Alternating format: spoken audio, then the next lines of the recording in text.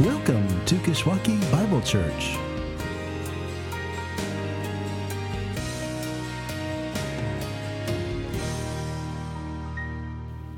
Welcome again. I was glad to show up in Chicago early this morning and still find snow on the ground. Didn't want to miss that part of fall. It was good to be back. Kath and I were at a wedding. She drove most of the night, which is why she did not make it out of bed this morning because she barely got there.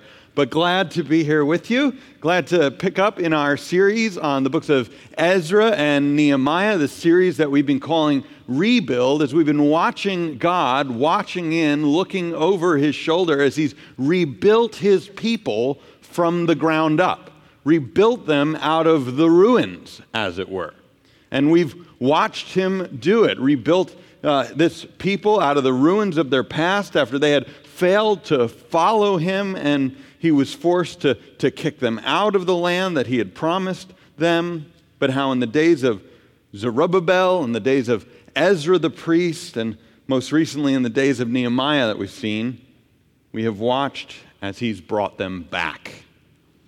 Rebuilding once again the altar, if you remember at the beginning of the book of Ezra, then the temple under Ezra, and most recently the walls of Jerusalem, which is where we left off last week at the end of Nehemiah chapter 6. The problem, though, if you turn from there to Nehemiah chapter 7, is that while the city had been rebuilt, wide and large is what it says, the people within it were few, and the houses, no houses, had been rebuilt. So that Nehemiah must now turn his attention to the question of who will populate the city of the great king. Who's going to come in and be part of this city on a hill, the light of the world, as it were? Who would be invited to make Jerusalem their home? And chapter 7 records Nehemiah's initial God-given interest in those families that had first returned to Jerusalem under Zerubbabel some 90 years before. Why? Because they were the ones, these were the families that had the most skin in the game. They were the ones who had sacrificed the most for the cause, who came without delay when the first proclamation of Cyrus went out and said, whoever the Lord stirs up, may he return with you, Zerubbabel, to rebuild the altar of your Lord. And so Nehemiah now breaks out this list and looks over it once again, because these are the people he's interested in, because they had demonstrated their devotion not only in words, but in what they had done and continued to do even in Nehemiah's day. A devotion we're going to look at a little more closely as we focus our attention particularly on what takes place in Nehemiah chapter 8. So if you have a Bible, I'd invite you to turn there to Nehemiah chapter 8. And I'm just going to begin by reading it actually from chapter 7, verse 73 through to chapter 8, verse 18. Again, from Nehemiah chapter 7, verse 73, all the way through to the end of chapter 8. You can follow along with me as I read. This is God's word. It says this: So the priests, the Levites, the gatekeepers, the singers, some of the people, the temple servants, and all Israel lived in their towns. And when the 7th month had come, the people of Israel were in their towns. And all the people gathered as one man into the square before the water gate. And they told Ezra the scribe to bring the book of the law of Moses that the Lord had commanded Israel. So Ezra the priest brought the law before the assembly, both men and women and all who could understand what they heard, on the first day of the 7th month. And he read from it, facing the square before the water gate from early morning until midday, in the presence of the men and the women and those who could understand. And the ears of all the people were attentive to the book of the law. And Ezra the scribe stood on a wooden platform that had been made for the purpose. And beside him stood Mattithiah, Shema, Ananiah, Uriah, Hilkiah, and Maaseiah. On his right hand, and Pedaiah, and Mishael, and Milchijah, and Hashem, and Hashbaddanah, and Zechariah, and Meshullam on his left hand. And Ezra opened the book in the sight of all the people, for he was above all the people, and as he opened it, all the people stood. And Ezra blessed the Lord, the great God, and all the people answered, Amen, Amen, lifting up their hands, and they bowed their heads and worshiped the Lord, and their faces to the ground. Also Jeshua, Bani, Sherebiah, Jamin, Akab, Shebethai, Hodiah, Maaseiah, Kilitah, Azariah, Jozabad, Hanan, Peliah, and the Levites helped the people to understand the law, while the people remained in their places. They read from the book, from the law of God, clearly, and they gave the sense so that the people understood the reading. And Nehemiah, who was the governor, and Ezra the priest and scribe, and the Levites who taught the people, said to all the people, This day is holy to the Lord your God. Do not mourn or weep. For all the people wept as they heard the words of the law. Then he said to them, Go your way, eat the fat and drink sweet wine, and send portions to anyone who has nothing ready. For this day is holy to our God. And do not be grieved, for the joy of the Lord is your strength. So the Levites calmed all the people, saying, Be quiet, for this day is holy. Do not be grieved. And all the people went their way to eat and drink and to send portions and to make great rejoicing, because they had understood the words that were declared to them. On the second day, the heads of fathers' houses of all the people, with the priests and the Levites, came together to Ezra the scribe in order to study the words of the law. And they found it written in the law that the Lord had commanded by Moses that the people of Israel should dwell in booths during the feast of the 7th month, and that they should proclaim it and publish it in all their towns and in Jerusalem. Go out to the hills and bring branches of olive, wild olive, myrtle, palm, and other leafy trees to make booths as it is written. So the people went out and brought them and made booths for themselves, each on his roof, and in their courts, and in the courts of the house of God, and in the square at the water gate, and in the square at the gate of Ephraim.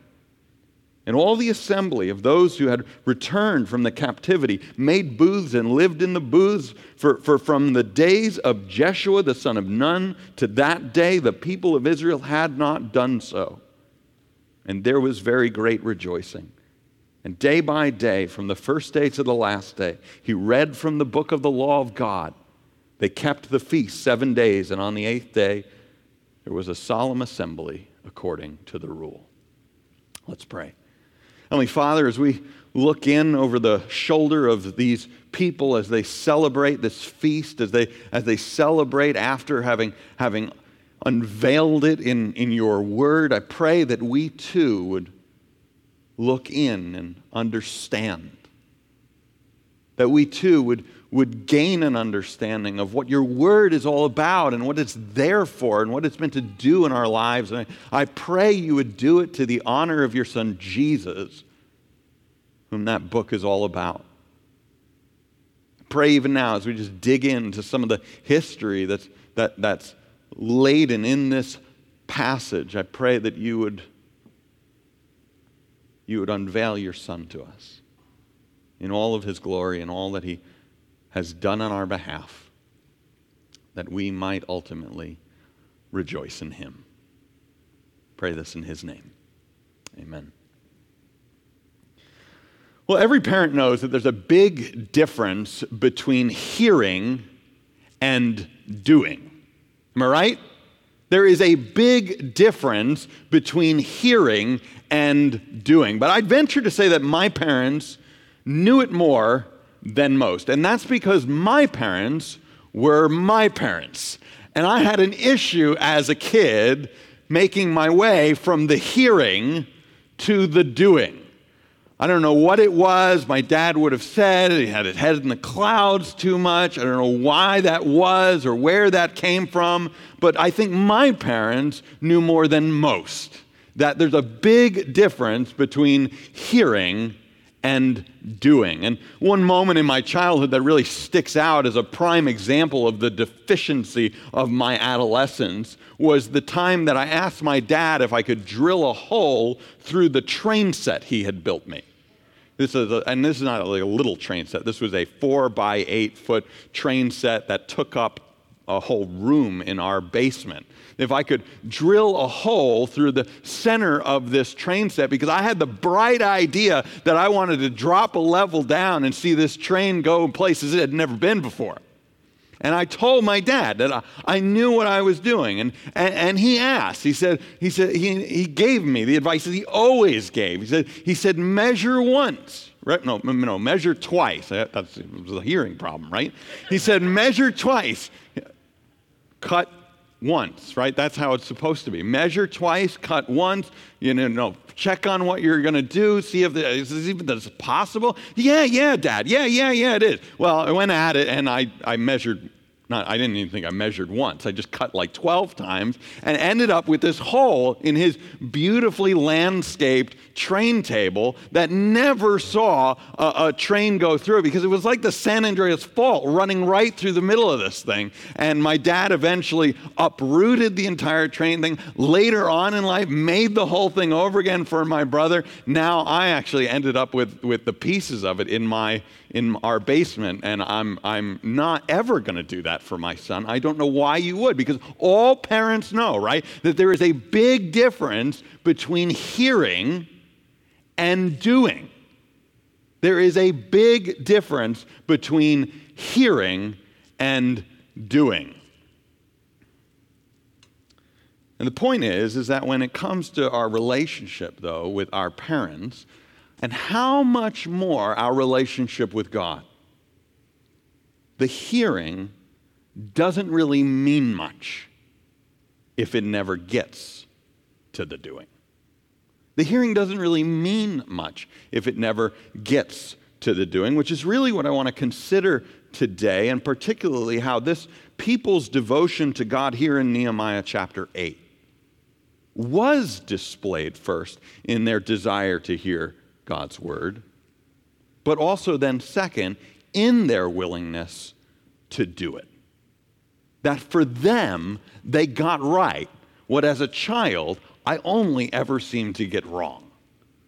That the two went hand in hand. That, like the Apostle James said, these were doers of the word and not hearers only, being those who looked into the perfect law and persevered, and who in their doing were ultimately blessed.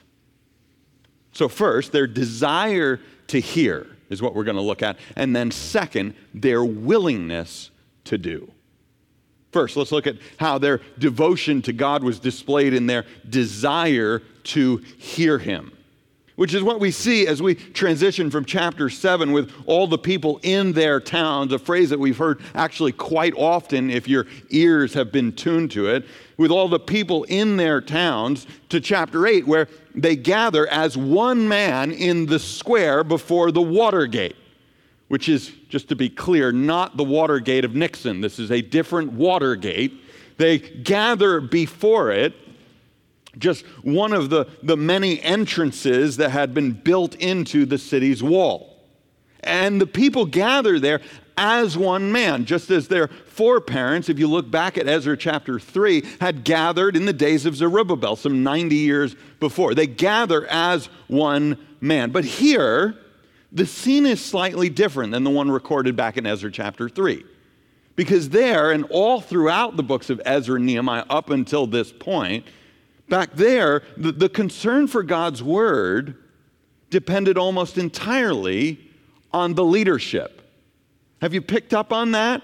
That all throughout, it's the leadership pushing the agenda, that we are going to be a people that come under God's word, that live under God's word. But what's different here? Here, it's not Jeshua and his fellow priests or Zerubbabel and his kinsmen, But here, look at what happens when the people of God gather. As one man, verse 1, they're the ones to tell Ezra the scribe to bring the book of the law of Moses that the Lord had commanded Israel. Which is something, right? Because we can pretty easily fall into that trap of thinking of God's word as a sort of punishment, can't we? I mean, if we're just being honest. Thinking about sitting under God's word as a sort of punishment that we have to sit under when we've done something particularly bad or failed to do something that we should have done that was good. Like the next level timeout, right? It's like an adult's timeout. Now you've got to go to church, right? But the picture here is quite different. These people don't seem to think of it as a punishment as much as they think of it as a privilege.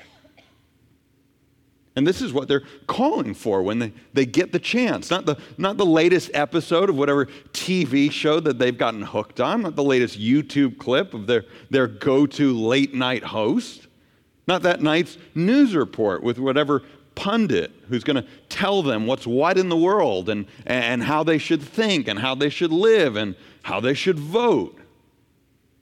No. When they get the chance, they want to hear from God.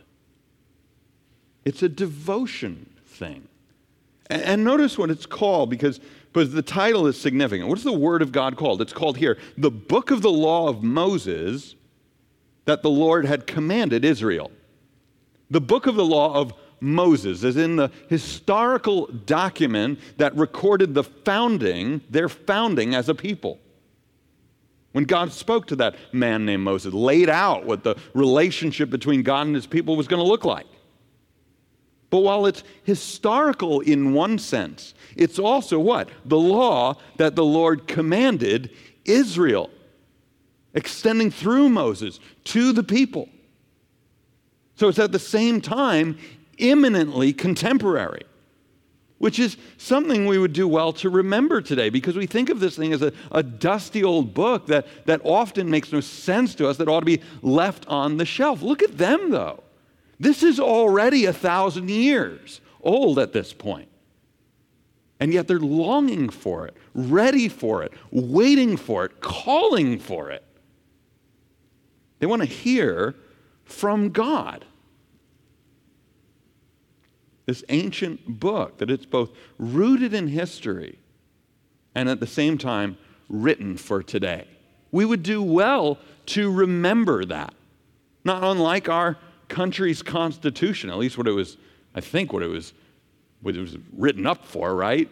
Written up, yes, in the context of our founding fathers to address the particular concerns of our nation at its birth. But what? Very much written in such a way to extend beyond the original context into our current situation today. So too, even more so, the written word of God. And this people recognize that. So verse 2, Ezra the priest brought the law before the assembly, both men and women and all who could understand what they heard on that first day of the 7th month. Men and women and all who could understand. Because God's word doesn't have an age limit on it. You don't have to grow up into God's word. It's when you're ready to understand it, right? It's for all who could understand. It's to be heard by all. And it says, Ezra read from it, facing the square before the water gate from early morning until midday. Now get this, early morning until midday. Early morning, first thing, sun comes up until the middle of the day. 6 hours, which is why next week we'll be extending our service. No, but 6 hours. And look at what it says at the end of verse 3. And the ears of all the people were attentive to the book of the law, which was a statement back then. But imagine how much more it would be a statement today. In our ADD, ADHD, LED, LCD, LMNOP kind of world.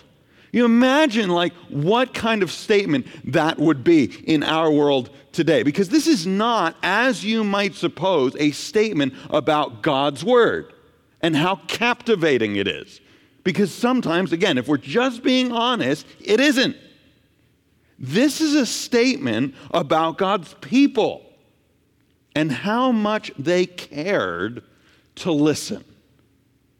Which ought to sting a bit for those of us who have just written off our kids' attention issues as incurable, just to take one area that this sort of comes down, touches in life. This ought to sting a bit for those of us who have written off our kids' attention issues, right? Because we have to admit that maybe we're not the whole problem, but we certainly perpetuate the issue when we put them in front of a screen their whole life. When we take their attention and we minimize it so that maybe not 6 hours, they can't even stand 6 minutes in front of God's word, and neither can we often. How long does it take when you sit down, the umpteenth time that you're going to renew this sort of vow to the Lord, that we're going to care about your word? How long does it take to trail off and forget what you're doing?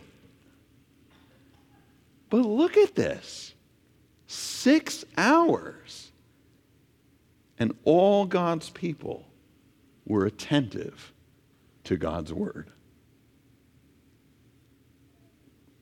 Perhaps worst of all, it suggests that we're not as devoted to God as his people were back then.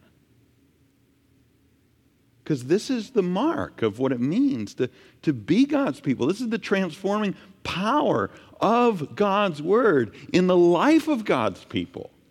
And just look at some of the indications in the text of that devotion. Verse 4, Ezra stands on a wooden platform, elevated above the people, above, so that the word of God rests over his people.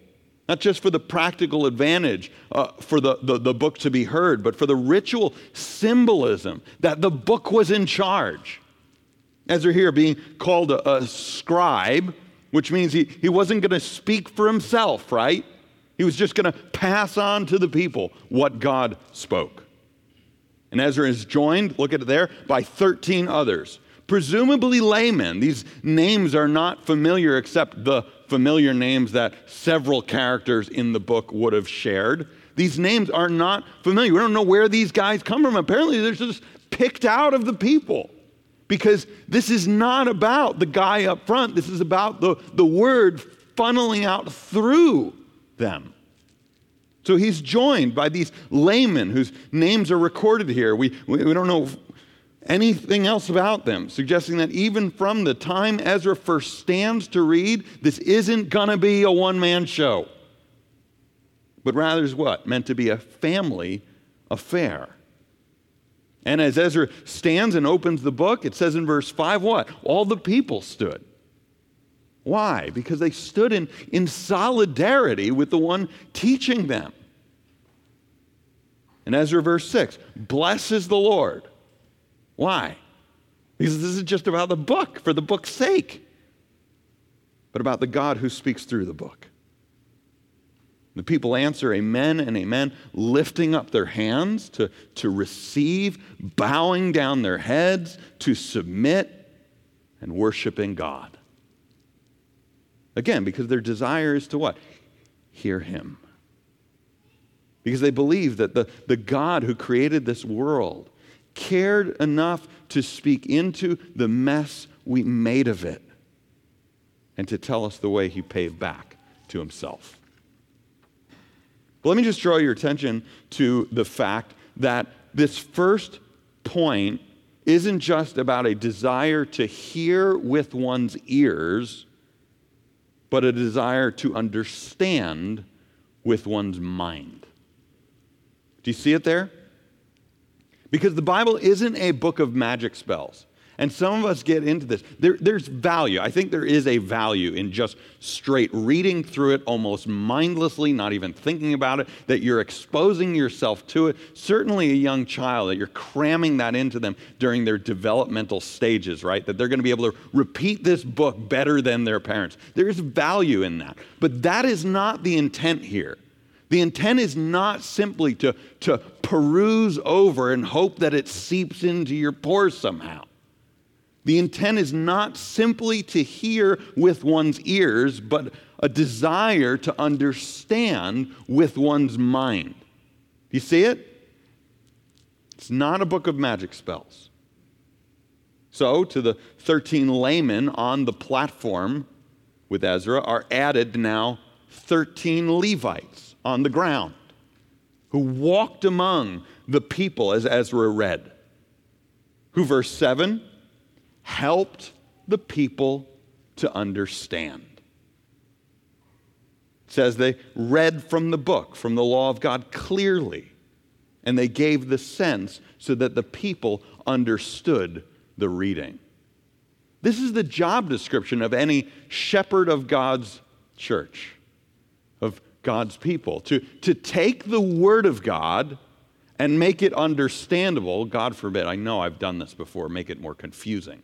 But it's to make it more understandable for God's people, to break it down, to clarify what it says, to break down the barriers so that it can be seen for what it is, and then to push it into people's lives. So you have these Levites on the ground. Isn't it interesting that hasn't changed this side of the cross? That this has always been God's way? That the Word of God is spoken over God's people and is funneled down into their people? Through what? The shepherds God puts over them, and then through the shepherds of each household? That this is how it was meant to work. Funneling down into the people. Which is okay, isn't it? It's okay. That's not a bad thing to be dependent on others to understand God's Word. Because it's not like we're saying that the Bible is a secret book with a secret message that only some have access to. It's not what we're saying. It's just that we're acknowledging that it's meant to be understood, and how on the one hand, we sometimes have to stand on the shoulders of others to understand it. Even though, on the other hand, we've got to recognize that with a little work, it can be understood. That's not a bad thing, that we're meant to do this in community, not off in some closet, which is really where, if you just think back to your own experience, all the confusion happens, right? Doesn't it? I mean, I've had some confusing Bible studies before. I've never been as confused, though, when I've been left to myself in my closet. This is how this is meant to work. Just like the people here who at first were told did nothing when they heard the law but weep, they misunderstood it. See there in verse 9? And wept not just because Ezra was reading for 6 hours, which would be reason enough to weep. Probably weeping why? Because reading the law, they saw in it a weight they could not bear. But what happens? Once it was explained to them and they understood it, it says in verse 12, now they're not weeping. Now all the people went their way to eat and drink and send portions to those in need and to make great rejoicing. Why? Because they had understood the words that were declared to them. And their devotion to God was displayed first in their desire to hear His word, to hear and to understand. Which is a great question to ask. Where do you go to understand God's world? Where do you go to make sense of the problems you face on a daily basis? And where do you go to try and find the solutions? This is what the Word of God is for. This is what it's for, to address these very things, and to do so in the community of God's people, written in a historical context, but written through that to extend to today. And yet, where do we end up going? Flipping on a screen again, running after everything else besides. This is the devotion of this people, displayed first in their desire to hear God's word, but displayed second in their willingness to do it, to act on it, to have it transform their lives. And here I'd invite you to look at where the story goes, beginning in verse 13, where it says, on the second day, the heads of fathers' houses, right, the guys who were responsible for taking this word and embedding it within their families. The heads of father houses, it says, of all the people with the priests and the Levites came together to Ezra the scribe in order to study the words of the law. To study. This is day 2. So you have a Bible study Thursday morning, guys. This is day 2, right? This is the next thing, the follow-up. Day 2, one more, right there, back in it, right? To study in the sense that they weren't satisfied with the general exposition of the law. They weren't satisfied with just somebody talking and laying it bare, but what? Wanted to dig into what it meant for them. That's what this word to study means. It means to search out and to really apply it to their own lives, to their own context, to ask not only what it meant back then, but what it means for us today. To study it for us, not because they wanted to do it apart from others, right? To study it for themselves, not because they wanted to do it apart from others or apart from those who had devoted their lives to doing it most. I love being in conversation as a conversation partner for that. You don't have to do that apart. Or some of the guys, some people in our midst have done this in a way better than most, right? They've done this. You don't need to go apart from the community to do that. It's to dig in together. Because these guys wanted to dig into its implications for them, or what you might call application for them. They want to dig in. They want to get to the arrow, right? You've done this now, right? This is how we've been studying the Bible together. To get to the arrow, to ask, what does it have to do with my head, my heart, and my hands? What would it look like for me to walk away from here and the author to be satisfied that I have been transformed in the way that they intend? What is my life? How does my life have to shift for them to feel like the word has had its way? This is what they're after. And it says that they found, just look at this for a particular example, they found written in the law that the Lord had commanded by Moses were the stipulations that the people of Israel should dwell in booths during the feast of the 7th month. And you think, what on earth? This is what they found? This is what you dig in to God's word, and you end up being sent out to gather branches and make booths. What on earth is a booth? And what is the point of this? Goes on to say that they did it all, though. Gathering branches for themselves from the countryside, building these little makeshift booths all over the city, and celebrating what verse 17 says hadn't been celebrated like that since the days of Jeshua or Joshua, the son of Nun. Displaying, just for a moment, let me just say, displaying in their devotion not only their desire to hear God's word, but also their willingness to do it. But of all the things that they could have found in the book of the law, why is this the one we're told about? Does this not seem odd? Does this not seem odd? This funky little feast with these funky little booths and everyone living on their roofs for a week and in the courts of their houses and in the courts of the house of God. Why is this the one thing that they focused on? Well, there's probably something to be said that the fact said about the fact that this was the time of year it was, right? This was the 7th month. So most practically speaking, this was the next thing on the agenda, right? Well, it's the 7th month. We missed a lot of other things, but it's the 7th month. We should celebrate the Feast of Booths. There's something to be said about that. 7th month, when the feast was supposed to be celebrated. Yet between the time that Ezra begins to read the law and the time a week or so, a week and a half or so later, when they actually end up celebrating this, they just seem to skip over the Day of Atonement. Did you know that was in there too? That's a 7th month kind of thing. Not even mentioned here. The high holy day of the Jewish year. So that it has to be more, right? Not to say that they didn't celebrate it, not to say that they skipped it, but it's not even mentioned. So why so much attention on the Feast of Booths? Well, maybe it was for the fact that this feast in particular spoke once more to where they were at.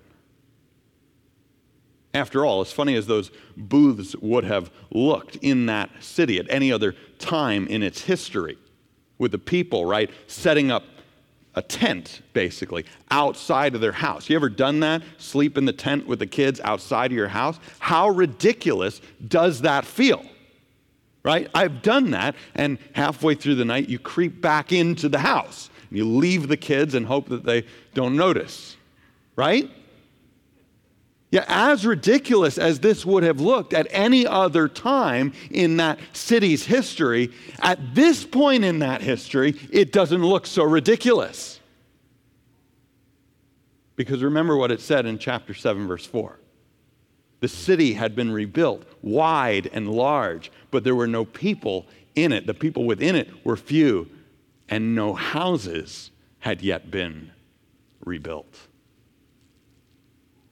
So this is their first time coming back in to the city. And this Feast of Booths reminded them, as feasts were supposed to do, of something that God had done in the past in bringing his people out of slavery in Egypt, bringing them into salvation in that very promised land.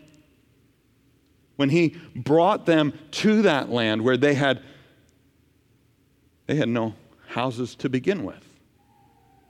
And reminding them, this feast, reminding them of the past that looked very much like their present, even as it set them longing for God to do it again in their future. For God to reach into their lives like only God could, like only God ever had. And to save them from the foreign thrones that they were being forced to serve. To not only turn the hearts of kings like Cyrus and Darius and Artaxerxes for their good, but to finally rule over them as the King of Kings. Set them longing for him to someday do it, even though they wouldn't have been able to see it, to someday do it in the person of Jesus, who would show up in that city and set up his booth alongside of them. As the Gospel of John would say, to come and tabernacle, to booth himself with them. To then go in that journey to the cross, to finally prepare a place for them in his Father's house, where they no longer would dwell in booths any longer, but finally have a place with many rooms. Because it's in the Word of God and our devotion to it, hearing it and doing it, that we are ever pointed, not to what we do to get God or get right with God or get to God on our own, but constantly and ever after pointed to what God does to bring us back to himself. So let me just leave you with two thoughts, one with regard to the hearing and one with regard to the doing. First, with regard to the hearing of God's word, let me encourage you in this ADD, ADHD, LED, LCD, LMNOP world we live in, let me just encourage you to make room to hear God's word. To build in yourself and anyone under your care an appetite to hear God's word, a growing appetite. Which means you probably in some ways have to be real intentionally about minimizing the distractions, right? We are all far too busy. Maybe some of you aren't. But the rest of us are all far too busy with far too little time to do anything. Yet we find time being too busy to then go and veg on whatever will help the situation. And yet we need to be intentional, right? If this is the most important thing, if this is how God works in God's world, if this is where God points us to God's Son, if this is how we get to know how to live before Him and live under Him, we got to make time for God's Word. And you got to be intentional about that. Maybe even like two of the guys, even among us, have done in recent weeks. I've heard on separate occasions, two of the men in our midst have gone through and deleted all of the apps on their phone and wiped all of the distraction off, disconnected it. One of them disconnected it from the internet. Doesn't have the data anymore, so that he can only check email at work. He can only check his messages at work. He can only do work at work. And then he can't do anything else besides. Maybe you need to do something like that.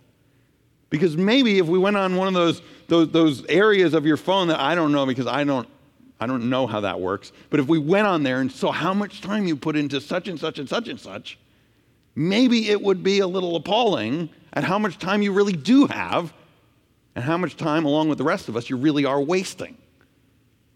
We need to be intentional about making time for the Word of God. Doing that in whether it's a Bible study, whether it's a one-on-one reading relationship, whether that's as a family. We're going to start up a rhythm, a habit, not because this is how we get to God or get right with God or get God on our good side, but because we want to get God in the midst of us because God gets us to Himself. Make room to hear God's word. And start again. Even if it's failed 1,000 times before, start again. Because it's worth it. Not only to hear, but what? To understand. Don't just do it in a peripheral way either. Just blowing past, checklist kind of way. I'm all for that in some context. I think that works with young kids, exposing them to the breadth of Scripture over and over and over again before their minds settle into the mush that is adulthood.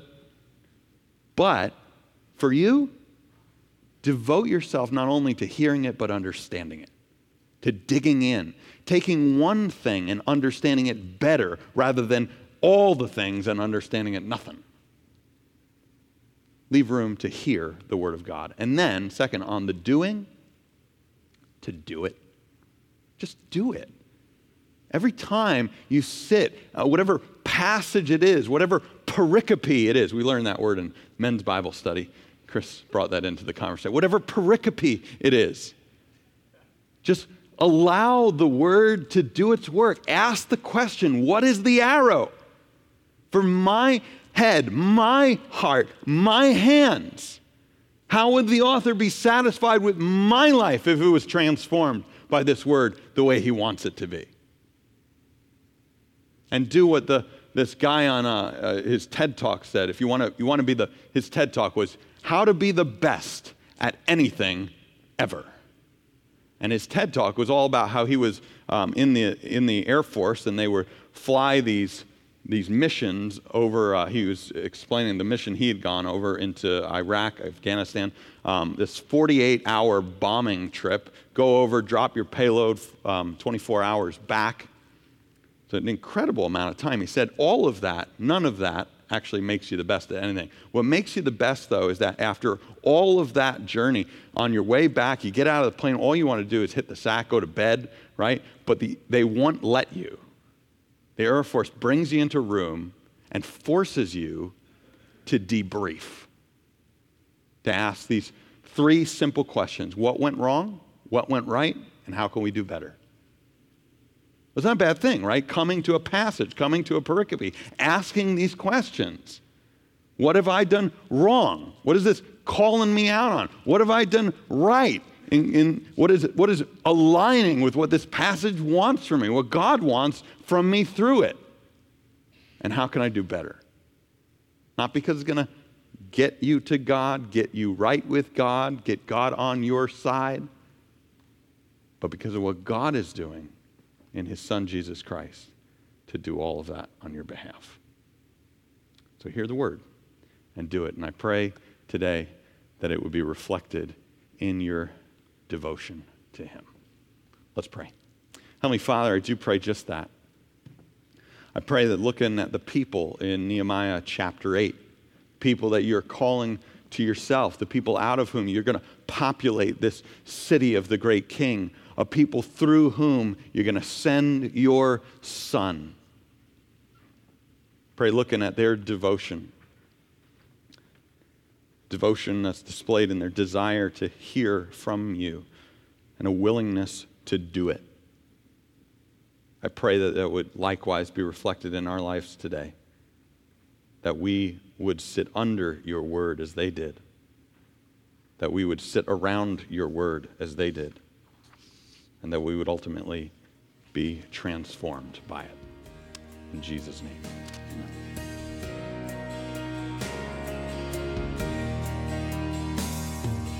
Thank you for joining us.